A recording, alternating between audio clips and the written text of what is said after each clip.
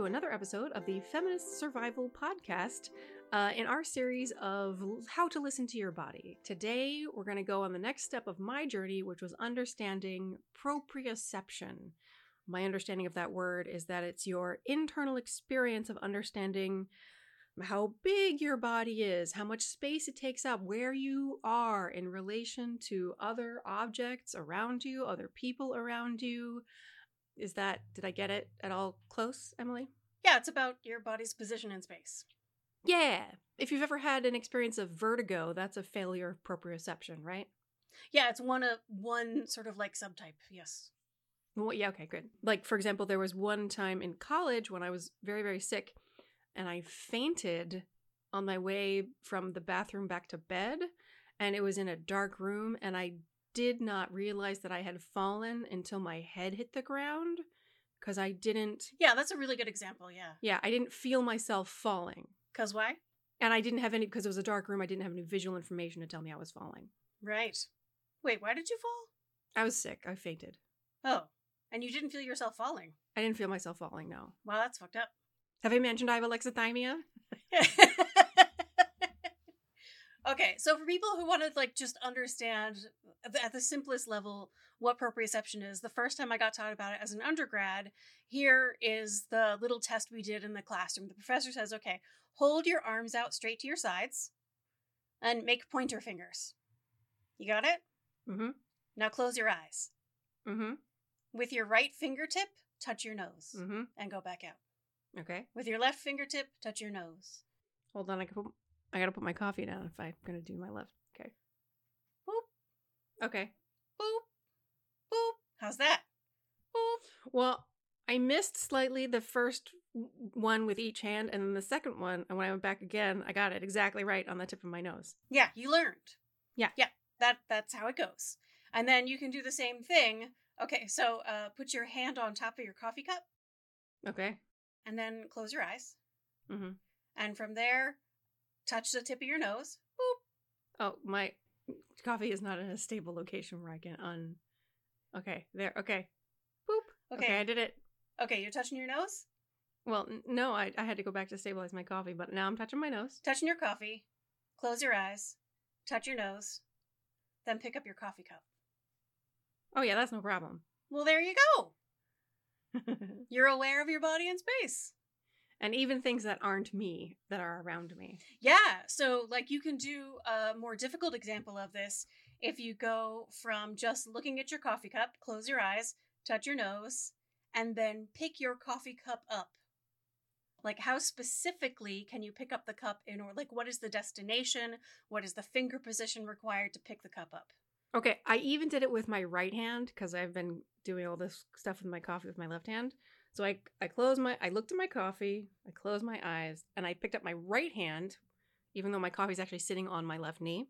And then I nailed my nose, boom, tipped my nose, and then Bam! I reached for the top of my coffee cup to wrap my fingers around the brim because it's got a curve and it's easy to hold around the brim. Mm-hmm. And I nailed it. I got it exactly right the first try. See, this is awareness of your relative position in space. Awesome. And I don't totally suck at it. I can learn, although I dare say I'm better than I used to be. Yeah, and you learn without knowing that you're learning. I learned while I knew I was learning. I learned consciously. Okay, here's what happened. In 2008, the same year I was starting my doctorate in conducting, the Olympics were held in China, and I saw the opening ceremony where there were just hundreds of people practicing Tai Chi as part of the ceremony. And I looked at that and I thought, I don't know what that is or what they're doing or what's behind any of that. But whatever it is, it looks like a thing a conductor should be able to do. And then I kind of forgot about it because I started my doctoral degree. And then I was hospitalized with stress-induced illness. And I was supposed to be relaxing. And you were no, you need to learn to get in touch with your repressed rage. And I was like, whoa, that sounds really hard. So I started practicing Tai Chi under those circumstances. I was 5 months out of the hospital, and there was a a woman in town who would give like private kind of Qigong Tai Chi lessons. And I started working with her and I liked it. And I wanted to know more about like the background of why and how and what. So I took some like actual workshops that were about like how to instruct Tai Chi that would tell us why to do the things that Tai Chi does, because it's, I don't know, for some reason I can't just deal with the thing. I have to know why I'm dealing with the thing, but that is really helpful for me to know why the thing works. And I loved it. Tai Chi can be done sitting down, standing up, lying down. Well, I mean, Qigong, which is what Tai Chi is, like a branch of Qigong. Qi work, it's about moving energy, blah, blah, blah. But it's also about noticing what's happening in your body, which nobody ever told me before. And I didn't even understand that yoga was about noticing what was happening in your body, Emily, did you know that yoga was about noticing what was happening in your body? No, you think everything is about noticing what's happening in your body because you can't not notice everything that's happening in your body. That is correct. Well, somebody told me explicitly Tai Chi is about noticing what's happening in your body. And like the very first exercise of stand on your feet and feel the weight of your body pressing into the floor and notice how much weight is on each foot and kind of shift back and forth and try to notice when you have 100% of your weight on one foot and 0 on the other foot, and then try to go back and notice when it's 90-10, 80-20, 70-30, 60-40, 50-50. Try to see if you can find 50-50 and then overshoot it and go to 60-40 again with the other foot with 60% and then come back to 50-50 like that. Mm-hmm. Noticing my weight, pressing into the floor and how much weight, and then not just each foot, but like the ball of your foot versus the heel of your foot and rocking slightly back and forth to feel my weight on my toes. And you can go 100% of your weight on your toes. You can't go 100% of your weight on your heels, you fall over, but you can, find the percentage and feel where it is. And that exercise alone, I do this with my choirs now, is so effective at, literally grounding me and letting me know, hey, I'm in a body. It's really effective. And it's really fascinating. And there's a lot of Tai Chi movements, forms that are about shifting weight from one foot to the other. So that's just a constant thing that you're doing the whole, while your arms are busy doing other stuff. And, but always for me, it's about like noticing what my feet are doing and coming back to my weight pressing into the ground. And then as part of the like extension of the Tai Chi philosophy, like when your weight presses into the ground, every action has an equal and opposite reaction. So the ground is pushing back up at you with the same amount of force. And that sort of energy into you is also happening. And that energy comes not just from like the building floor that you're in, but the surrounding earth that building is being supported by. And the town that it's in, the tectonic plate that it's a part of, and the planet that plate is a part of, and the universe that planet is a part of, right? It is always entertaining to me that you take something that is like really fundamental to living in a human body, and it only makes sense to you when you go all the way up to the scale of I live in the universe. Really? But yeah. 'Cause I thought everybody had to do that. No, I literally just live in a body. Well, it's very helpful to me to remember that I live in a universe. Well, good. Whatever works. And this thing that I'm doing where I'm sensing where are my feet and where do they come in contact with the universe is really helpful for me, not just to understand where I am in this room, what does my weight feel like in my feet, but also who am I and my existence here. This thing I'm doing right now is a little fractal representation of the same thing that's going on everywhere between all objects. And I am the same as them. Yeah. So this goes a little beyond proprioception, but it's what it took for me to start to understand proprioception, which is shocking considering I'm a conductor and I've been standing in front of ensembles for decades at that point. And I had I had rules about where my arms needed to be and where my weight should be, but I was following rules. I didn't really feel what was right by instinct. And only after Tai Chi was I like, oh, this is how my body feels when it takes up this much space. And then eventually start to relate like how that changes when I'm in different emotional states. And are you aware? So one of the things that my job in these conversations is to be the sort of like basic nerd. How does this mechanism actually function in your organism? And one of the things I have recognized is that I am so aware of, for example, interoception. Interoception is awareness of your like internal body sensations, like your digestion and your heartbeat and stuff like that. Yeah, we talked about it last time. Right, exactly. And I'm so intuitively aware that I don't necessarily notice a specific sensation like my digestion. Like when I was in high school and I noticed my stomach and I went, oh, I'm nervous. That's rare. Usually I just like have a body awareness and I know what it means. Yeah. You don't have to spend a minute thinking, what's that? Breaking it down into pieces. And right. So proprioception is like that for me, and I don't know if it's like it for you. So do you know what the physical mechanism in your body is? That in the same way we talked about the surface of your skin having a lot of different kinds of nerve endings, like for light touch and deep touch and vibration and nociception, and remember that? Yeah. Temperature. So there's proprioceptors deeper in your body. They're not in your skin, they're in your muscles and your joints and your tendons.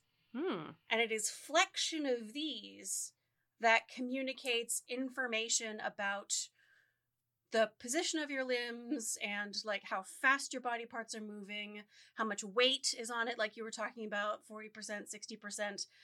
Are you, in the same way that you have to be aware piece by piece of your internal sensations, are you aware piece by piece of like this limb doing these things? I feel it in a tendon, I feel it in a muscle, I feel it in a joint. No. Okay. I feel my feet and I get a whole message altogether of that means this is where my body is. Okay, yeah, good. Well, like what I teach my students is, we stand tall. This is how I begin rehearsals. Standing tall with your feet hip width apart, create a straight line from your ankles to your knees, to your hips, to your shoulders. Let your knees flex because your knees are connected to your hips and your ankles, and that's going to allow all those joints to flex together. Fantastic. Find a point where they're not locked and not going to collapse. And then allow from there to be created a straight line from your hips. Your hips are the place where the joint where your leg meets your pelvis. And so you're going to stack your shoulders on top of that. So there's a straight line from your ankles to your knees, to your hips, to your shoulders. And then let your shoulders drop down and feel how much space there is between your armpits and your earlobes. That's the whole body, like, and now we're aligned recitation that I do at the beginning of rehearsals. Okay.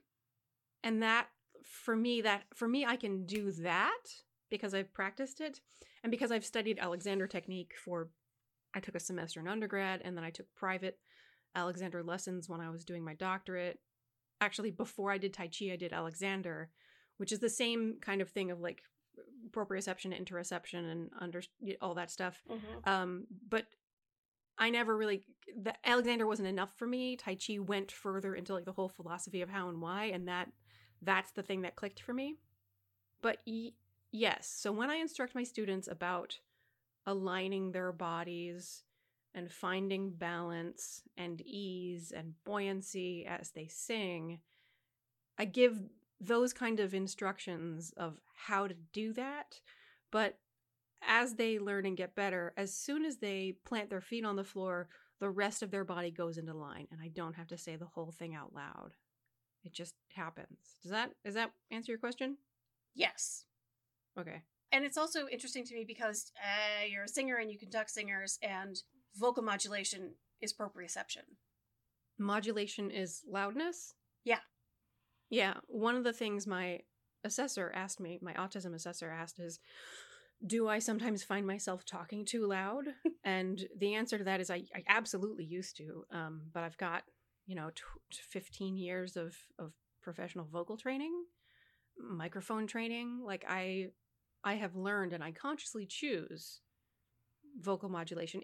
I'm better. It comes more naturally now. I don't always have to consciously choose, I better talk quieter now. But it is frequently a conscious decision. Yeah, I talk too loud. Yeah, you do. And much too fast. But the talking too loud is like definitely a thing. Because I get excited. And I have to move away from my microphone because I'm so excited. No, it's not just that though for you, because I think when you're in a space that's big, I think you try to talk into the space. And this is a very common thing. I have to teach singers. We go from our small rehearsal room to our large performance room, and their instinct is to shout into the room, to sing bigger. Yeah. Because the space is bigger, and you do that too. Oh, yes, I definitely do. Even if you're just talking to me, I'm 2 feet away from you and you're talking to me. But the room is so big! But the room is so big, and you don't realize that I'm your only audience and I'm right the fuck here. I can hear you And a big room also tends to be noisy and... Right. But if somebody's 2 feet away from you, they can hear you if you speak normally. It's fine. Yeah. And usually, if someone's talking too loud in a crowded room like that, it could suggest that they have hearing loss, that they're talking loud because they can't hear. Yeah. No, I have great hearing. I had my hearing tested when I was assessed for my vestibular disorder, which we should probably talk about that. Yeah, we should definitely talk about that. So we talked about exteroception, we talked about interoception, now we're talking about proprioception. One of the reasons people struggle to understand proprioception is because our brains are so good at coordinating it with our other sensory inputs, like especially vision and our balance, our inner ear, the vestibular system. So if you want to, and also sound, if you want to walk in the dark, the only reason you can do that is because of proprioception, awareness of your body in space without any visual input. The reason you can walk without, like, looking at your feet, the reason you can walk down the stairs is because of awareness of your body in space and being able to, like, know where the steps are and act in a way that's going to put your foot there with the appropriate degree of force. Does that make sense? Yes, and I'm thinking of the trouble I have walking down the stairs without looking at my feet. I actually have that also. Now you do. No, I have always been... Oh. Like, in the 5th grades, another kid was like, what the fuck is wrong with you? He didn't say that, but basically, like, why are you such a weirdo walking with your hand on the banister and your toes pointed to the side looking at your feet? Like, why can't you just walk down the stairs? Yeah. And both of us have years of dance training. Yeah. So we took ballet for 10 years as kids, and then tap and jazz too. I danced for 14 years. Yeah. And then I was a competitive swing dancer. Yeah. Like, I danced in undergrad a lot. My proprioception is real good. Like, it's intuitively good to start with. And then because training does improve it. Yeah. Yeah, training absolutely improves it. And the only way I figured out that I have a vestibular disorder is when they took away my proprioception and my vision. So here was like the moment of diagnosis for me of my vestibular disorder. So I'm with the physical therapist. We're doing all these tests. And finally, she simply has me stand with my feet together on a squishy kind of gym mat thing. You know what I mean? Yeah. Feet together, arms crossed over my chest like I'm a corpse. And I close my eyes. And I fall over. Wow. And I said, but that's normal, right? And she said, no. Wow. Only when you took away my vision and my proprioception, which is why the mat was squishy, so I couldn't get information from my feet. Yeah. Especially because my feet were together. Like, I couldn't, stabilize my body. Right. It's very hard to balance when your feet are together. Yeah. And I was, 34. Yeah. Like, that's not the level of balance a person should have.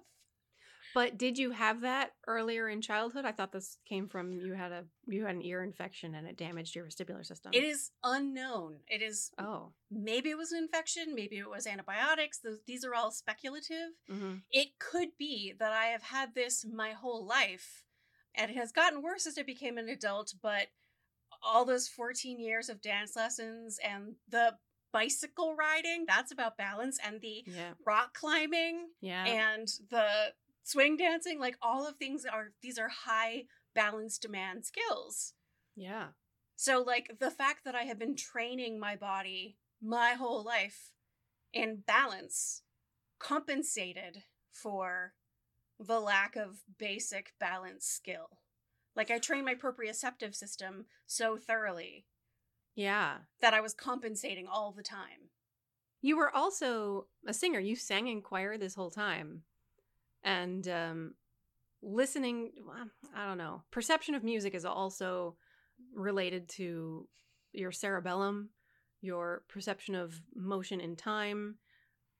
And like, so this inner ear function, this like little bubble we have where we can sense vibration, evolved from what used to be the inner ear of a fish, like the swim bubble or whatever, swim bladder in a fish. Oh, I don't know about this. The swim bladder in a fish helps keep it upright, right? But it also lets it sense vibration in water. So it's proprioception and it's hearing in one. And so in our brains, eventually this turned into our inner ear, which is involved both with balance and with hearing. So perception of music, interacting with music, is a function of the inner ear, obviously, because it's, dealing with vibration and hearing, but also with balance and proprioception and movement. So, I mean, I'm just saying the music that you made probably didn't have zero impact. Probably not zero. Yeah, it was probably part of it. And one of the main things I was doing was dancing, which also necessarily involves the music. Right. Yep. Yeah. And I think I talked last time about a skill that blind people develop is being able to assess their position in space and the shape of the space by hearing the way sound echoes around them. They're basically echolocating like a bat. Yeah. So they're using their exteroception of hearing to compensate for not having the exteroception of vision, which is like a really important part of the way we manage our proprioception. Like by looking at how far away something is, you can tell the velocity at which you need to move a body part.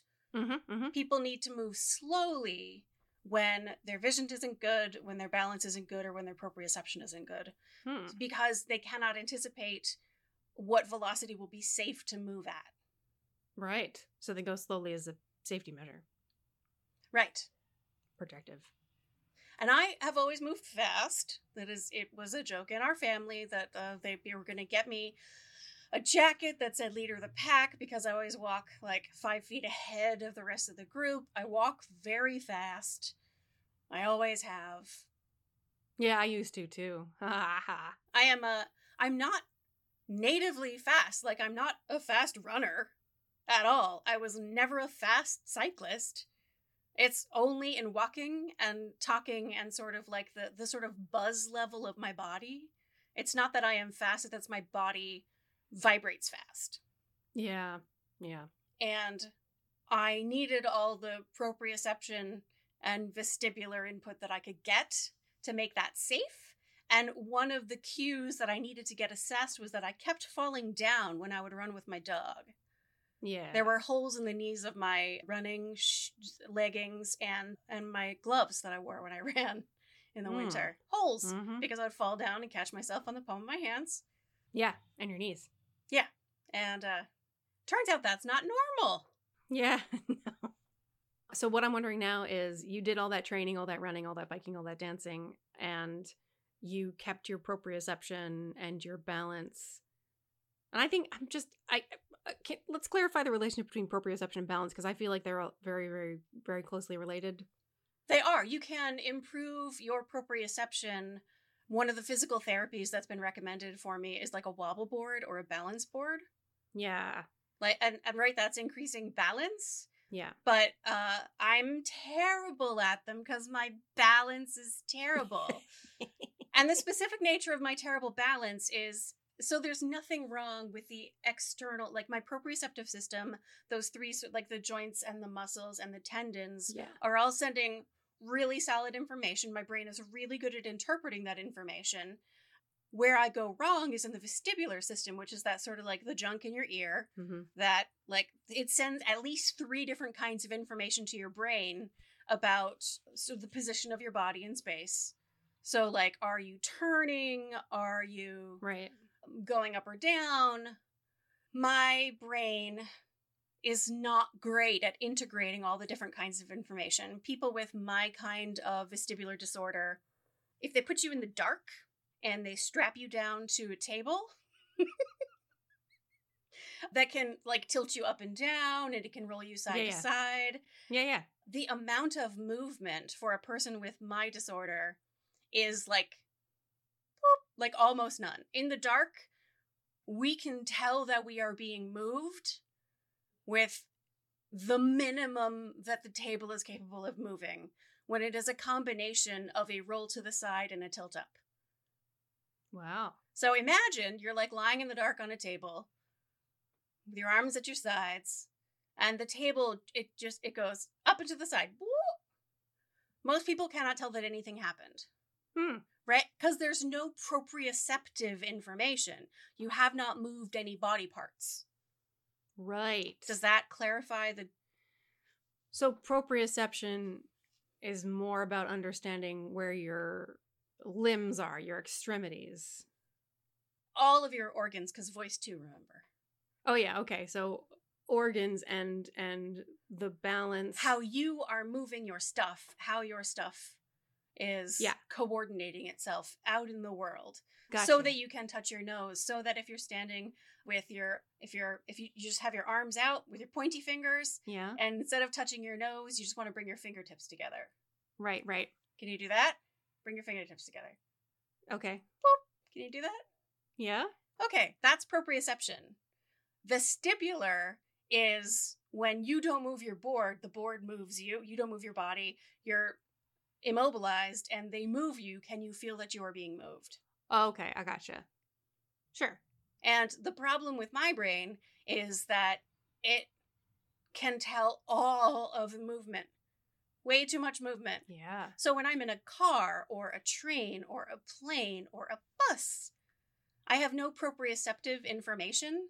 All I have is vestibular information. My brain is like, no!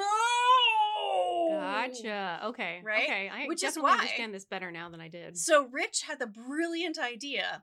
We were at Disney World, and I really wanted to ride the monorail. Yeah. Because it's the monorail. And Rich had the idea that I should pretend I was driving the monorail. Yeah. So I would stand up, I would hold onto the bar, and I would like tense my abdomen and like engage my feet with the floor and like move as if I were steering. Mm-hmm. And I would look out to the front of where the monorail was going so I could see where the turn was coming up, anticipate it, and move my body with it. So I was giving myself all this proprioceptive information. Mm-hmm. I was helping my body. I was giving it all the visual information. I could, of course, hear everything that was going on, and it reduced my motion sickness. That's amazing. Yeah. Because motion sickness is caused when there's a disconnect between the proprioceptive information and the vestibular experience. Yeah. Which is why if you get motion sick on a boat, they tell you to look at the horizon. Right. Cool. So what's our practical, concrete, specific thing that people can do to listen to their bodies and learn about proprioception? My instruction is everyone should practice Tai Chi. Yeah. Get a good Tai Chi instructor. Find somebody who's not just going to teach you the choreography, but talk about your weight and your balance and your energy and ask you to attend to the motion of your body and your alignment. Because as we have talked about, this is a learnable skill. You can literally train these cells to become better at their job through practice. And Emily, the thing I was getting to before was I wonder if through your adulthood, as you have stopped dancing and singing and riding your bike, maybe you've reduced the amount that you're training the system, and maybe that's why it kind of got worse. Or maybe I stopped doing those things because they got harder and harder and it was too sad. Yeah, yep. Feelings. Oh, that's... So my recommendation is yoga. And you have to find a really good teacher. I stopped practicing yoga as my balance got worse and worse and worse. Like I fall down. I fall down a lot. Mm-hmm. I fall over because my muscles and bones and joints are having to compensate for the fact that my brain does not know what to do. Yeah. So yoga is extremely hard for me. Yeah. And I spent my life, you know, as a dancer and a rock climber and cyclist, and to lose my balance in public is like against my whole identity of the kind of person that I am. And so I have to practice yoga at home. And Jessamine Stanley, who leads Underbelly Yoga, which is an app you can download, is $10 a month, she's body inclusive and ability inclusive. Mm-hmm. So she talks like Half Moon Pose is my fucking nemesis. Yeah. I fall down a lot. And she talks explicitly about, like, if you fall down, you fall down. All you have to do is get up. Anybody who would laugh at you, they're the asshole. They're an asshole if they would laugh at you. You just get up. You just keep doing what you do. Yeah. And it was like the first time I heard it, like I'm like sobbing while I'm doing yoga. Like, I have permission to fall down. I'm not a bad person. I'm not a failure just because my brain can't do a thing it used to be able to do. Yes, I also cry through a lot of underbelly yoga. Yeah. So, and for me, it's partly about the body acceptance, but a lot of it is about the ability acceptance that my balance is not what it was. It will continue to get worse. I can compensate for it by making my body strong and practicing. Yeah. Balancing. So now that I know about the voice's proprioception, it also occurs to me that I have spent, multiple days every week singing and speaking with intention. Like when I lecture, I am consciously choosing how I use my voice. And even when we do the podcast, I'm careful about the choices I make about... Yeah, you're so much better at it than I am. I have 15 years of training. Yeah, you should be. So yeah. If I weren't, that would be embarrassing. It'd be real bad. Yeah. But you know, I got a YouTube post from somebody who listens to the podcast and says that she can't tell the difference between us, and she listens as though it's basically just one person talking. She's really never sure which one of us is speaking, and I was like, a lot of people say that. Ugh, but I sound so different from. No, I think we sound really different too. Yeah, because we're attuned to the different. Anyway. But there's a lot of factors that go into the recognition of a voice. There's like I know, but my pride about like how careful I am about how I use my voice. Amelia. They think I'm Emily. That's sloppy. No, I'm just kidding. That's not really how I feel. No, you are better at it than I am. No, but like apparently not so much better than people actually notice. Plus, like, you know, what microphones, headphones are people using? What is the quality of the sound they're receiving? Yeah, and sometimes I use my good sound setup. Their hardware is not good enough for how good you are, Amelia. Yeah. So yoga is my proprioception because. But what I was saying is that maybe speech therapy or singing would be because that's not part of your identity. You don't feel like you're a person who has a nice voice. No. Whereas I do. So maybe if it's not part of your identity, it wouldn't be so like disappointing to be bad at it at first. No, then I have the like, I'm not as good as Amelia. I'm never going to be as good as Amelia. Why am I bothering to do this? This is Amelia's thing. We have always had that where like, this is your thing. This is my thing. Even when it was like books, like Gone with the Wind. Ugh, so embarrassing. Oh my God. But Gone with the Wind was my thing. And Rebecca was your thing. Yeah. Yeah. So voice is your thing. But, okay. But for anybody else who doesn't have a twin sister who's literally a professional singer. if and also our mother is a professional singer. We grew up with her singing and playing the piano. Sounding like a professional. You got some baggage to unpack, girl. Around my voice, yes. Sure. But I have other baggage that takes priority. I feel you. Because my voice is fine. It's fine. So if anyone is like, well, what's a thing I can do? Yoga's too hard. Tai Chi is boring. Tai Chi is boring. It's not boring. There's so much to pay attention. You think it's boring because you already know all the information. I have to go like exploring to discover my feet, my hips. Wow. It's very exciting Yeah, for me. their mere 'cause it's existence all is all new. new for you. Whereas I need downward facing dog to force my body to be like, my hips, my Achilles tendons, wow, my Yeah. arms and my shoulders, oh, my Yeah. neck and my head. Now I can feel my body. Like, it's so different this way. It's so different. So maybe for people who are like, that's not a thing that I can do, especially if they have, you know, physical disabilities that don't allow them to do Yeah. things that involve things. Singing. Yeah. One of the only things I have done my whole life that has really challenged my understanding of feeling. And this is one of the things I talked about with Allegra is in voice lessons, voice teachers ask, what did that feel like? Because you want to try and give the student a way to verbalize what just happened, because then they can find their way back to that same sensation, because the sensations are so not physical. They're so like an acoustical sensation. What is an acoustical sensation and how do you describe it? Like it was shiny, it was edgy, it was warm, it felt spacious.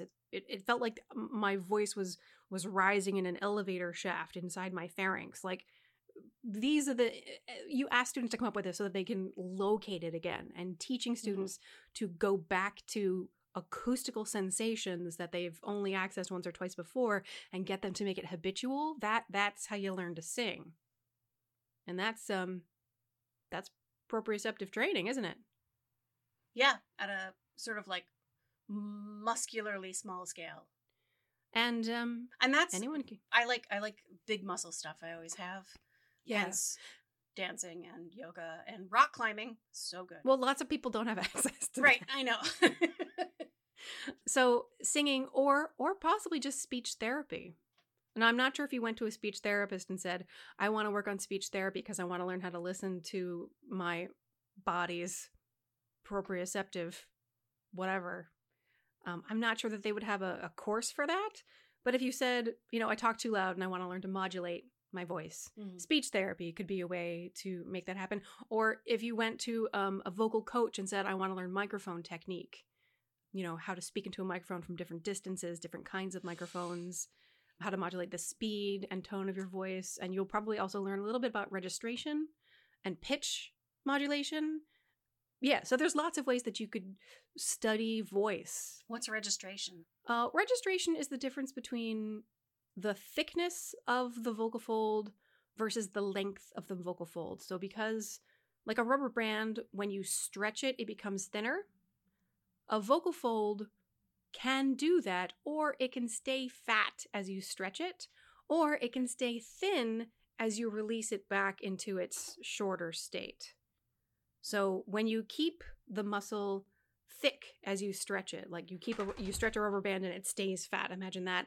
That's belting, like that Broadway style kind of shouty pop singing. Right. And when you let the rubber band stretch and become very, very thin, that's when you go into head voice, which is like the classical kind of tone, the Julie Andrews, whatever. And there are more registers above that. And there's a register below belt or like the speech, the short fat thing. When you make the vocal folds as thick as they get and as short as they can go, they lose their capacity to vibrate in an organized way, and they create a white noise that's called fry. Yeah. That's registration.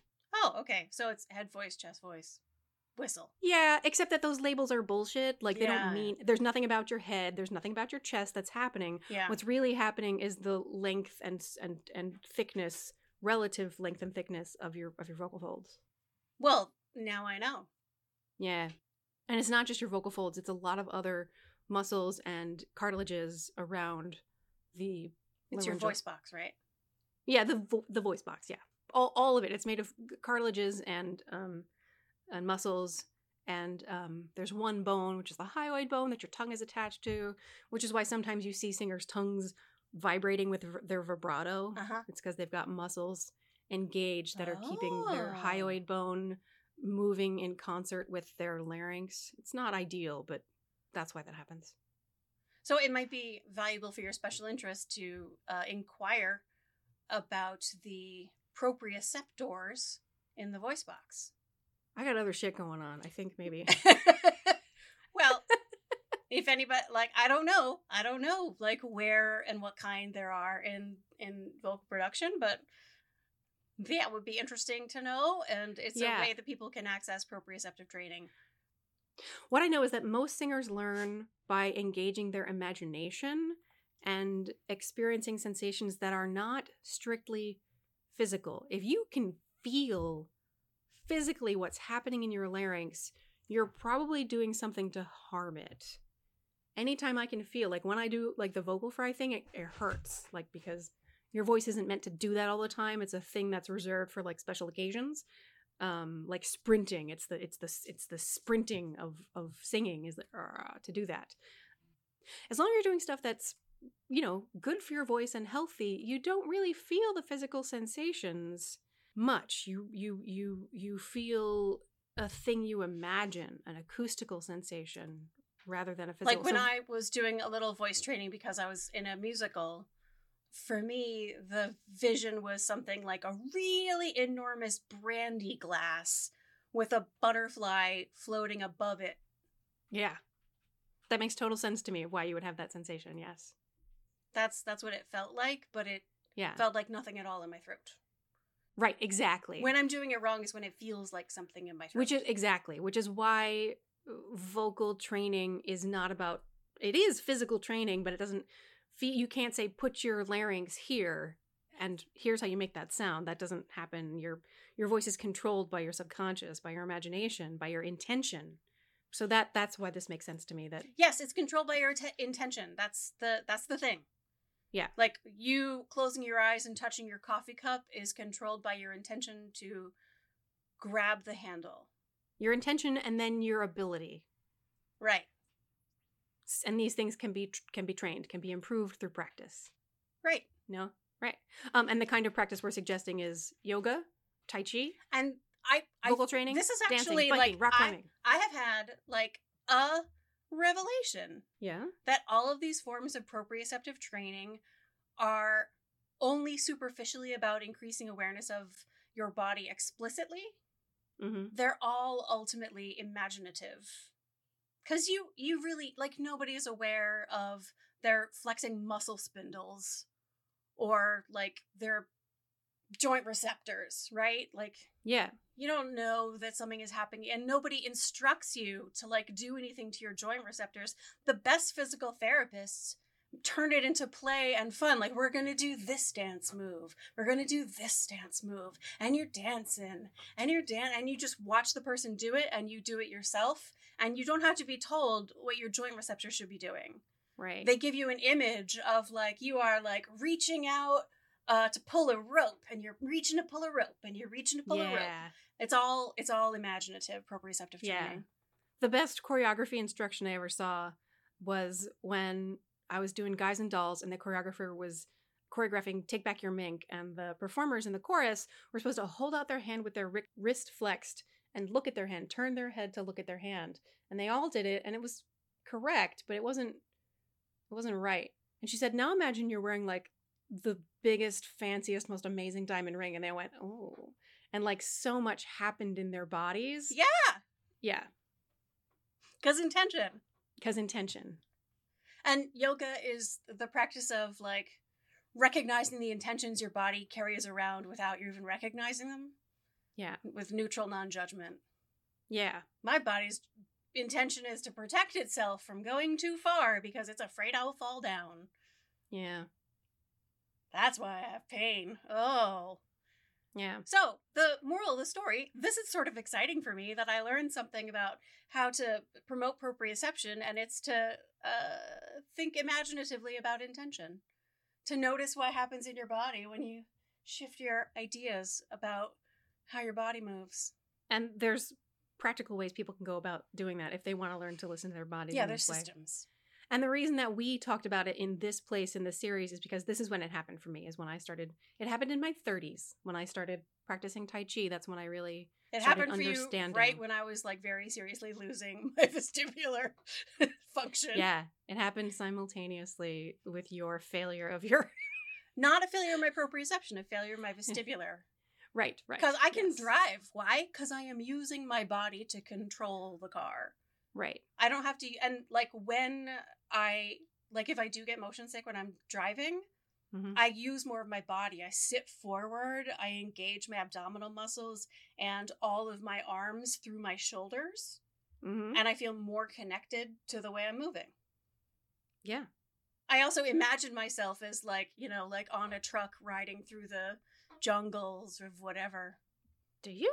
Yeah, like I make it like this is like adventure. Even though it's just potholes on a suburban road, if I imagine it as like I am driving a truck through like the jungles of whatever, then I have made sense of why it feels like A big deal. a dirt road in the jungle. Yeah.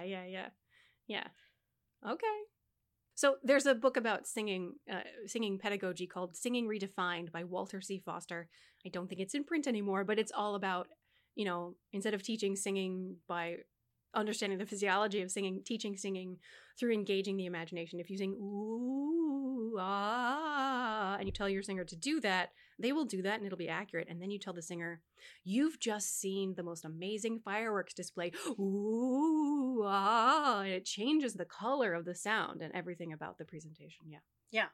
Okay. Well, this is like advanced level stuff. I feel like if a person has gotten through just noticing light comes into their eyeballs and sensations on their skin, they've done the like 2 minutes of paying attention to brushing their teeth and sitting on a park bench, like you started out with, and then you get to interoception where you like pay attention to your internal organ systems, and now you're paying attention to the position of your body in space. And one of the best ways to practice and strengthen that system is to think about intention and the story of your body moving through space. Like that's big difficult stuff.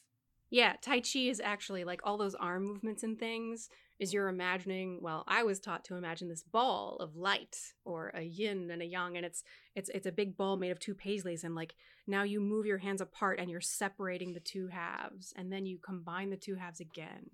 Or Embrace Tiger, Return to Mountain. There's a story behind each one. And I think the thing that I was perceiving back in 2008 when I was like, I don't know what those people are doing, but I think Tai Chi is a thing that conductors should be able to do. You were perceiving the ball of light. I was perceiving the story that they were experiencing. They weren't just moving in choreography. They were telling, I mean, this is what dancers do too. They're telling a story. They have an intention. And just like the diamond ring, it's the intention that makes the movement really purposeful and beautiful and compelling. And indeed, that is what conductors need to do, is make sure that their gesture has a purpose and a story, and that's what will make it compelling. And I think where we got to is starting from the bottom up of just noticing information coming into your body.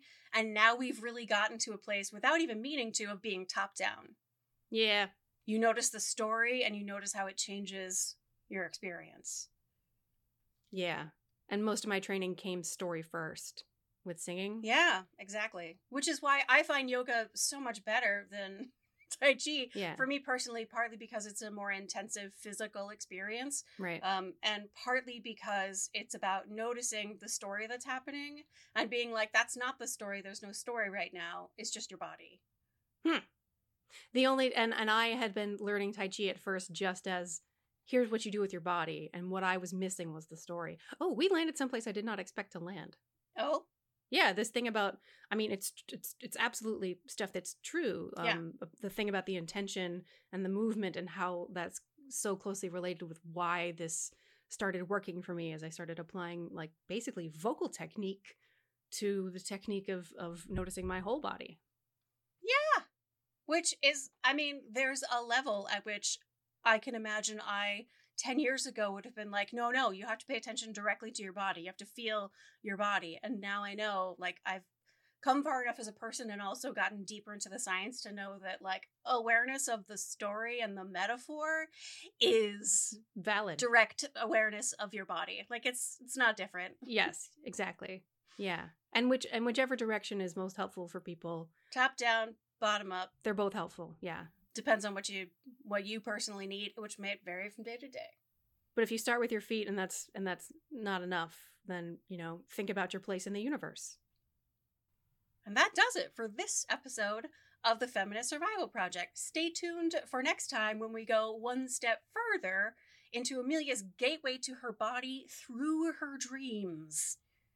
It's not something that works for me, but everybody's different, even identical twins. So it's another important tool for understanding and being able to listen. Actually, how to listen to your body. See you next week, and thank you for listening.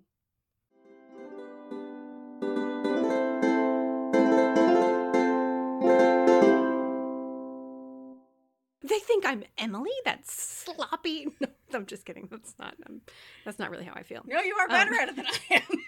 No, but like apparently not so much better than people actually notice. The Feminist Survival Project 2020 is a part of the Frolic Podcast Network. Find more podcasts you'll love at frolic.media/podcasts.